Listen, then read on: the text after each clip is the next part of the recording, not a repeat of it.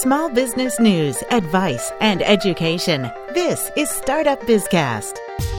Hello, everyone. This is episode 53 of Startup Bizcast. I'm Steve Mullen, president of Endgame Public Relations, a PR firm specializing in media relations, PR for search engine optimization, and social media production.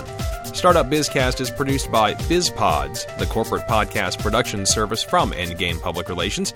To learn how your business can join the podcasting revolution, go to endgamepr.com/podcasts. You know, you hear a lot about going green these days with your cars, your food, even your toilet paper. But how can your business be more ecologically sound? This week's interview guest has some advice on that topic. Tish Kashani is with Co-op America, a membership organization for individuals and businesses that are trying to not only make their lives more green, but are also working to make a greener world. Before we get to the advice for the week, I have some listener feedback, though. A few weeks ago, I put out a call for your favorite Startup Bizcast episode for use during my Best of the First 50 episode show.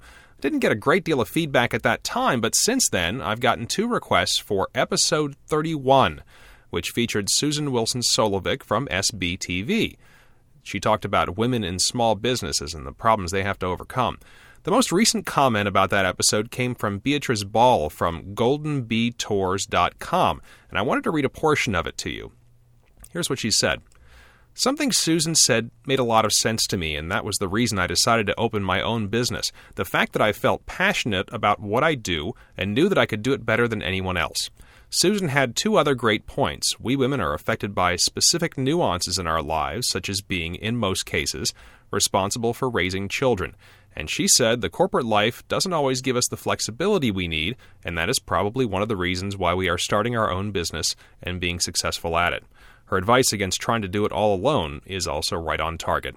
Thanks, Susan, for your smart advice and suggestions. And thank you, Beatrice, for your comment. That episode, I did leave it out of my Best of the First 50, and apparently I shouldn't have, because it's apparently more popular than I realized. If you have a favorite episode of Startup Bizcast or want to comment on this or any other episode, stick around until the end of the show and I'll tell you how you can send in your feedback. And it's time now for our review of small business news from this past week in the Bizcast Brief. Small business lending was up in 2007 compared to the previous year. That's according to research from the Federation of Independent Businesses.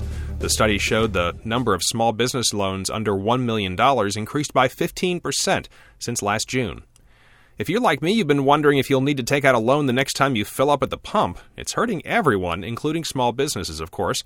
A survey by the UK's Federation of Small Businesses showed that 80% of the small firms there think the high price of fuel will curtail their business growth in the next 12 months. Finally, surely you've heard about the announcement about the new iPhone. It was rather hard to avoid if you read, listen, or watch any news at all. But this new iPhone, is it a good small business tool? The website smartbiz.com says before buying it to use for your business, you may want to consider 3 things. First, do you need a full keyboard? The iPhone doesn't have one. You need to consider the platform your business uses, such as Microsoft Exchange, RIM BlackBerry, or Apple Mobile Me. And if you're rolling out a number of devices, consider whether you can manage and take care of the tech support. SmartBiz advises letting your employees pick what they want and then reimburse them for some or all of their mobile plan. You'll find more on these stories and others in this week's recommended reading, found on the Startup Bizcast blog. Time now for this week's Startup Bizcast small business advice. It's been hard to avoid all the talk of going green lately. NBC Television even did a football halftime show in the dark last season to illustrate how to save on their lighting bill, I guess. But how can you make your business more ecologically sound? For advice, we turn to Tish Kashani. She's with Co-op America, a membership group that's working to not only help individuals and businesses go green, but also make a greener planet. Tish, thanks for joining us on Startup Bizcast. Thank you for having me. Now, first off, tell us about Co-op America. What is it? Co-op America is a membership organization. We have both individual and business members, and we're really focused on how you can harness your economic power to green your life, green your business, and green the world. And what is the Green Business Network? It's part of your organization. These are businesses that are committed to building into their business practices and their business policies both environmental sustainability and social justice. So they're looking at both pieces in all aspects of their business. So they're not just trying to conserve resources, they're actually actively, I guess they're being activists. Right.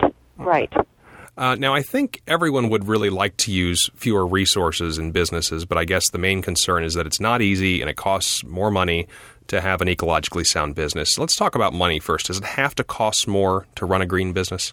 It doesn't have to cost more. There's certain things that every business can do and look at for their own business and decide both in terms of what it's looking at, both where your business has its most impact and the kinds of small steps that you can make, so that you can really look at steps that would be easy and low cost, and sort of track those out to the ones that are more expensive or costly in other ways for your business.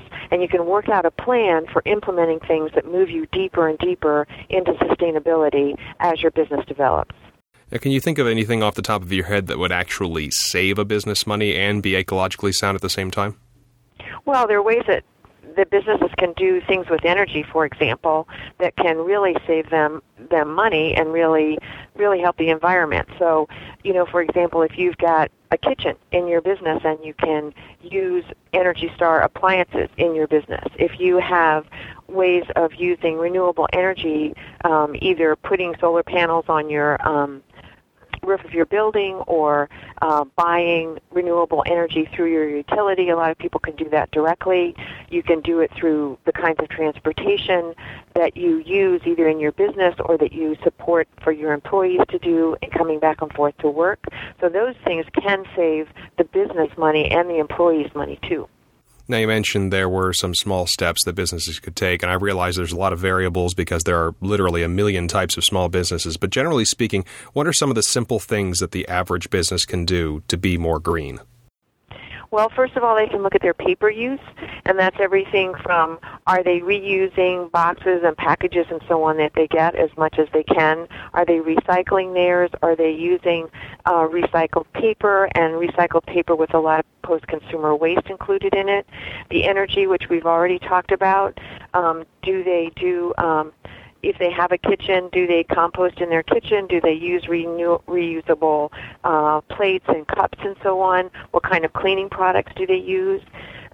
Is the business recycling paper, glass, electronics in a responsible way? In the space itself that a business has, are they doing what they can within the business, within the building itself? Are they recycling furniture, reusing furniture? Are they using CFL bulbs? So all of those are pieces that any business can look at and work at making changes in.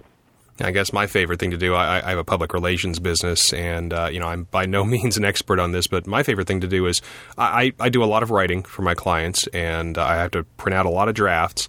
So I have a stack of paper that's been printed on one side already. When I do the drafts, I print on the other side, and when I'm done with it, it goes in the recycling bin. So it's been used twice at least. Correct. And doing, of course, as much electronically as you can, too. Sure, absolutely. Yeah, but I unfortunately, for the environment, I have a hard time editing on the screen for my final drafts. The paper, for some reason, I can see the mistakes better. I don't know why that is, but it's true. Yeah, I'm the same way. Are there any mistakes that business owners make, things they think are doing to help the environment, but they actually are not? I think probably sometimes what is difficult sometimes is that choices aren't clear cut. So something can have 2 or 3 different impacts. So sometimes in thinking about using maybe an environmentally preferable product, but that product is coming from very, very far away. So is there another way to use something that's local that might be a better overall impact? So I think those kinds of things can be hard for a business to weigh at times. Certainly the focus on as much local as possible is really a huge piece. But there are a lot of different things that are coming from a variety of different places overseas. So for business owners to really get a sense of where their different products are coming from and which ones are going to have the least impact overall in terms of what they need and what they use in their business. for example, a business that's a publishing business and they're using a lot of paper, they're going to be looking at that specifically. Another business that's a service business may be looking at energy more because they're doing a lot of stuff electronically and might be using, so it's the kind of energy they're using and whether they're using renewable energy that has the biggest impact. So part of it is really looking at your own business and your own industry and the major impacts that it has. And I guess the local purchasing is due to just the fuel that it takes to get the product to you? Right. And I guess one last question, and you probably covered this a bit, but overall, does it have to be hard to be a green business? No. It's an incredible opportunity.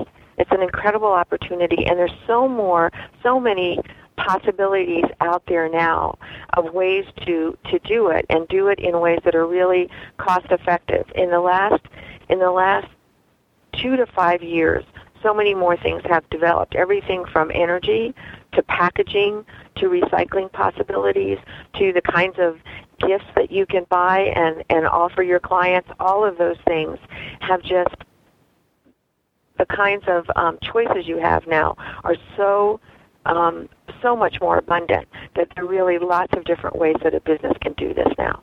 I know I said that was the last question, but I lied. I have one more.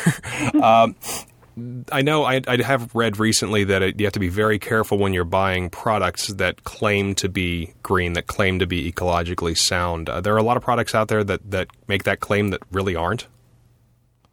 I think you really have to do your homework, and it's not only also for Co-op America. Green is both that environmental and social justice piece. So when we're looking at something, we're looking at both what is this product and what does it really offer that's an improvement over the conventional product, and is that a real improvement? And then how is this product being produced, and is